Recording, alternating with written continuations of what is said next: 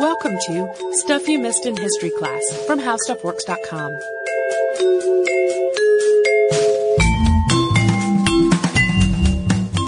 Hello and welcome to the podcast. I'm Holly Fry. And I'm Tracy V. Wilson. So every once in a while, I'm sure this happens to Tracy too, but in this case, this happened to me, a potential topic will just sort of keep putting itself in front of my field of vision. And today is one of those. It's a topic that came up randomly in a discussion with my husband one night, and then the next morning, we had a listener mail request for it from our listener Rachel.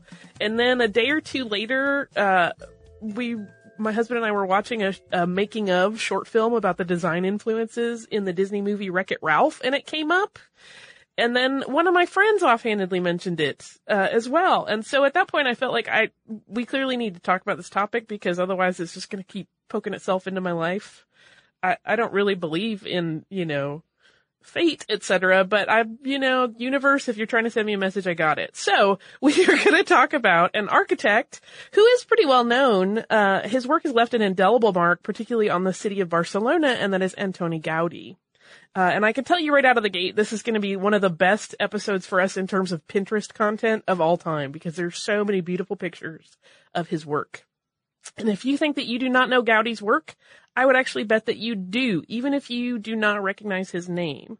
Or in the case of a lot of people, they recognize his name and they know he was an architect and they even know maybe some of the buildings that he worked on, but they don't kind of know the whole story there.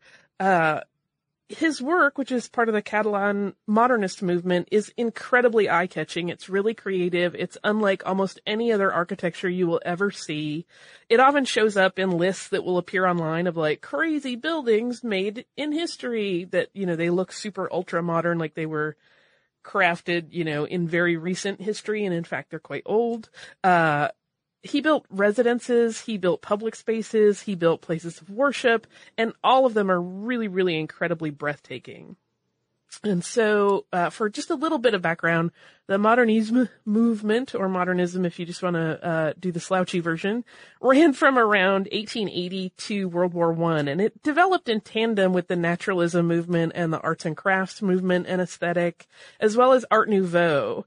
And so you'll see hints of all of those echoed throughout it. And it combines the ideas of traditionalism with the usage of modern technique and really modern materials. So that's the setup for talking about Antoni Gaudi. Born on June 25th, 1852, Antoni Placide Guillem Gaudi Cornet was the fifth child of Francesc Gaudi Serra and Antonia Cornet Bertran. The father, Francesc, was a coppersmith, and Gaudi's mother was also from a coppersmithing family. Gaudi would later on say in his life that his ability to perceive space and to think three-dimensionally came from watching his family members at work. Yeah, watching them sort of build these various metal pieces really gave him a sense of how things go together. And his family tree actually traces back to the south of France. So one of his fraternal ancestors settled in Reus in Catalonia, Spain in 1635. So they were there for quite some time before he was born. Gaudi's actual place of birth is kind of debatable. Some biographies say that he was born in Reus, Spain, and others say that he was born in his family's country home, which was in between that city and Riudoms. What we do know for sure is that he was baptized the next day in Reus at the Church of St. Peter the Apostle.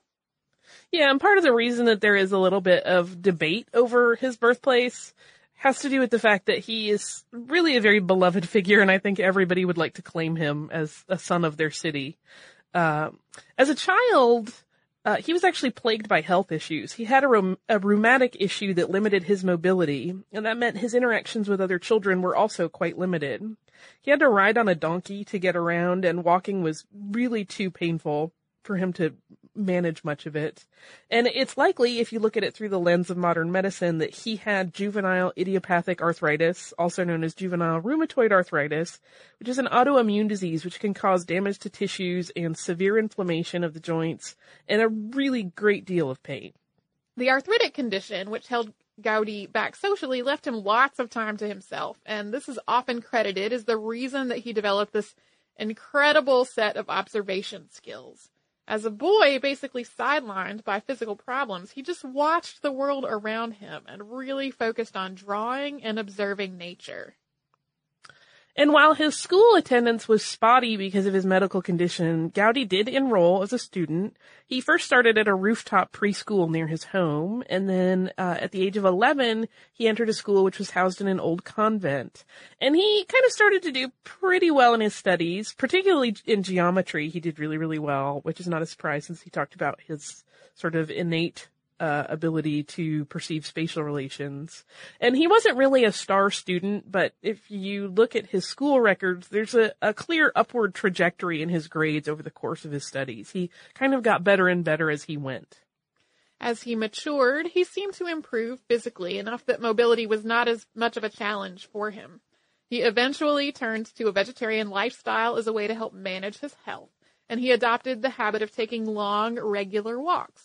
And during his time at the Esculapian school, which is that school he attended later, he really started dabbling in design. So he started illustrating the school newsletter, which is called El Arlequin. And he also started working in the school's theater department, doing set design for them. He also, at one point in his sort of high school years, hatched the scheme that he was going to restore the ruined monastery of Poblet, which he did not do, but that project was undertaken in the 20th century by another group eventually. Gaudi was deeply religious as an adult, and some believe that this commitment to his faith really started at school. And the architect himself even said as much, crediting his time there as the point where he realized the value of divinity and religious history and the potential for salvation through Christ. Yeah, it's interesting reading different accounts of his life in preparation for this. Some say he really wasn't very religious as a kid. Others say he was.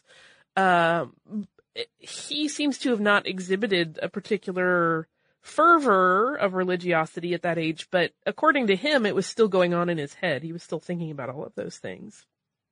So before we get to the next phase of his education, where he moves away, do you want to take a quick word from a sponsor? Let's do. Stupendous. So jumping back to the life of Antoni Gaudi, after he finished secondary school, he decided that he really did want to seriously study architecture. And so he traveled to Barcelona in 1869, where he first attended the Provincial School of Architecture and then the College of Science in order to fulfill a series of needed prerequisites before he could move on to the Advanced Architectural School. And when he moved to Barcelona, his brother accompanied him. His brother was studying to be a doctor. His performance in these preparatory courses was a lot like it had been in his school record in his younger years. He missed a lot of classes, spending his time in the library instead, which I can empathize with that. His grades were okay, but he had an occasional spike on specific subjects. Clearly, he had skill and talent, but maybe not always focus. Nonetheless, he did eventually move on to the Upper Technical School of Architecture. And in addition to his architecture courses, he also opted to take classes in subjects like philosophy and history and art. And he came from the mindset that understanding the social and political aspects of any culture was key to understanding that culture's architecture. In line with that approach to things, he'd sometimes draw in atmospheric elements before any actual architectural design on his assignments. There's one story that when he was tasked with designing a cemetery, first he drew a hearse and mourners to set the scene. He often left teachers scratching their heads as to whether he was a genius or kind of deranged. Yeah, there's one quote that I saw at some point, and I didn't include it verbatim, that when he finally received his diploma, that they had written something to the effect of, you know, you're either the greatest genius of our age or a madman. I think that's kind of how he was generally perceived. He was definitely outside of the box, even as a student. And in 1878, he was finally recommended by the director of the Upper Technical School of Architecture to be officially given the title of architect and to graduate. And apparently, Gaudi already considered himself an architect, and he told his friend, Laurent Matamala, that he had in fact been an architect for years. Now, this might sound like jerkery, and Gaudi was, by all accounts, pretty pompous. He also had a temper, But in truth, he had been working for builders in Barcelona for years in order to finance his education. From 1873 to 1877, he was often collaborating on commissions with his teachers. And I find that sort of fascinating. I didn't find a lot about how common that was, but it seemed interesting to me that a lot of his professors and his teachers were kind of like, we don't know what to make of you, but we would like to work with you even though you are still a student. It seems like a kind of fascinating situation. And in 1875, he served as a draftsman for master builder Joseph Foncère y Mestre. He worked on Barcelona's Ciutadella Park under Foncère, and he would continue to work with the master builder well into the 1880s after he had set up his own firm. Starting in 1876, he collaborated with his professor, Leandre Saralach y Mas. Their work together included designs for a never-built Villa Arcadia. In 1876, Gaudi also worked with the company that developed and built Barcelona's tramway. And then he collaborated as a draftsman with his professor, Francisco de Paula de Villar y Lozano on the monastery at Montserrat.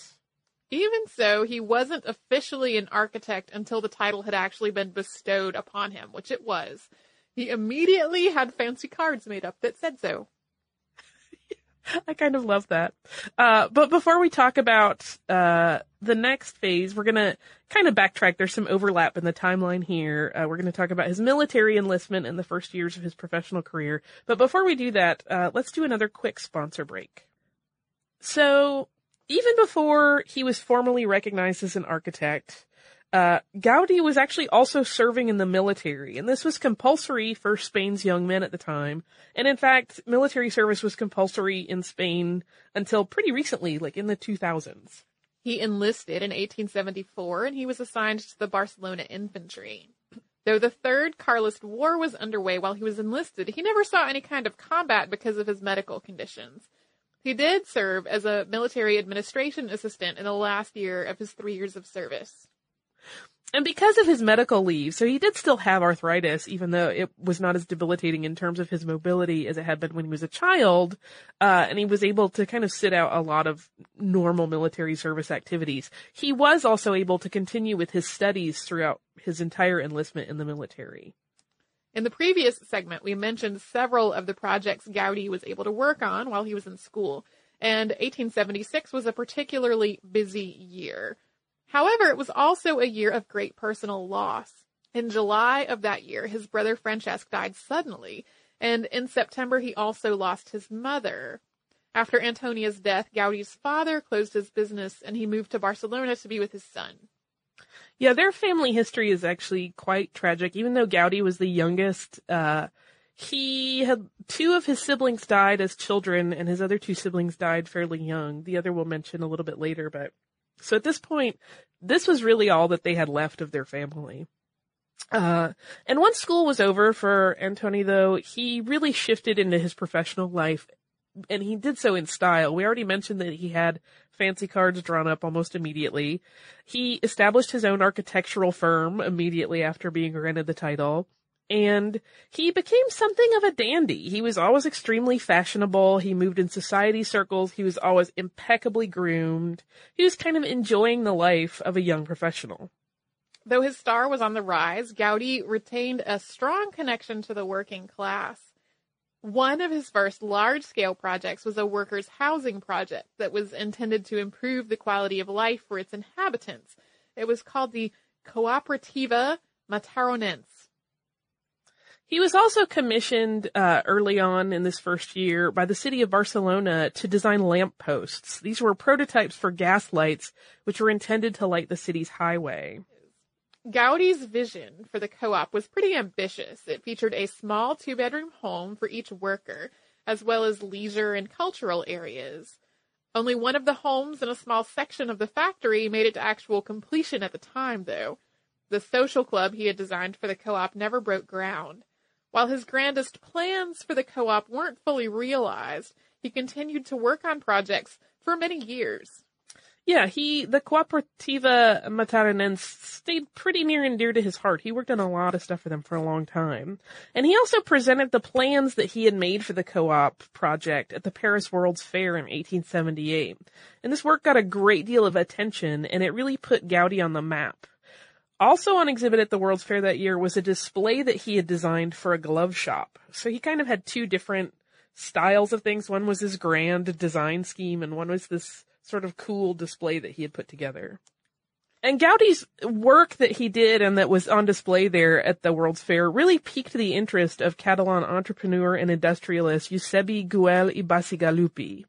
And after being introduced at the fair, the two men became lifelong friends. Güell would also be one of Gaudi's most lucrative clients and eventually his main patron. In a stroke of good fortune for Gaudi, Güell seemed really unconcerned with the expense of supporting such a creative mind's efforts. At one point, while working on a home for Güell, the cost had kind of startled the project's bookkeeper, to the point that he thought he should probably intervene. He showed this massive, growing pile of bills to Güell, hoping to stop the money outflow. But Güell is said to have looked at the papers and said, "Is that all he spent?" Yeah, he was pretty forgiving of this kind of, extravagant tastes. And, it was paying off. He made really beautiful things. Not a problem. And in the late 19th century, as all of this was happening, Barcelona was really in love with art and intellectualism. And it was also experiencing a huge financial boon thanks to a very busy and successful textile industry. And in fact, that co-op that Gaudi had been working on was intended largely to house textile industry workers. This prosperous economy and the hunger on the part of the bourgeoisie to be seen with artists and famous people really turned into the perfect environment for this young architect. And before we get into all of the sort of exciting things that happen and some of the huge projects he ended up taking on as a result of his growing esteem, we are going to end part one. So you'll have to wait for the second part on this one. Do you have some listener mail before we take our break? I do have listener mail. This is from our listener. I think her name is pronounced Sherry, but it's an alternate spelling, so I apologize if that's a mispronunciation. And she writes, "Hi, Tracy and Holly. I wanted to thank you for your recent podcast on the eggnog riot at West Point. I had never heard the story, but found it depressingly unsurprising as a tale of young men and alcohol. Afterwards, I double-checked our family history, and yes, my husband's great ×3 grandfather was a freshman there that year, although he was not among the 19 named. I found this a little amusing because his family was already a bit skeptical about his choice to attend. They were a passionate, strict New England clergy family, more focused on souls and salvation than military matters. A couple of excerpts from letters between his father and grandmother earlier that year illustrate this. They're below. There's no mention in the letters that I can find or elsewhere of their reaction to the riot, but I don't imagine that it was a pleased one." And so she includes this letter from William Patton, father of George, to William's mother, Ruth Wheelock Patton. And this is on January 29th of 1826. And he writes, "I am not yet convinced that it was best for G to be fixed at West Point. To be qualified chiefly for the army, it does not accord with my views or wishes. He has, however, made application of himself and procured many letters of recommendation.